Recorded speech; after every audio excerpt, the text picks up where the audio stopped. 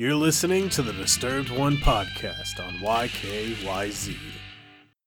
Now, these folk are mere humans, so Kratos quickly dispatches them, but Atreus is attacked whilst distracted by the Reavers. Though he does vanquish the cannibal, it does leave him a bit of a wreck. We get a sweet moment where Kratos comforts him and reminds him to close his heart to it. Unfortunately, all those Reavers start to reawaken, disrupting the moment.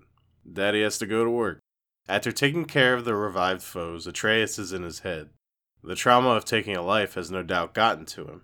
Kratos goes on to tell him that the path ahead is not a place for a boy, but for a warrior, and a warrior cannot feel for his enemy. Rough lesson for such a young child. A little further on the path and we meet the first person on our journey who hasn't tried to kill us. The lovable, snarky dwarf Brock.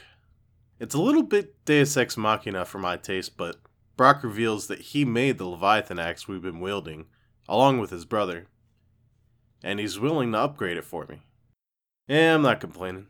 Also, looking into Brock, he was indeed a dwarf in Norse myth that created beautiful things along with his brother Sindri, Mjolnir being one of these items. We pick up our journey to the mountain and head into some more ruins. Lots of ruins around here. Sadly, this one's got spikes.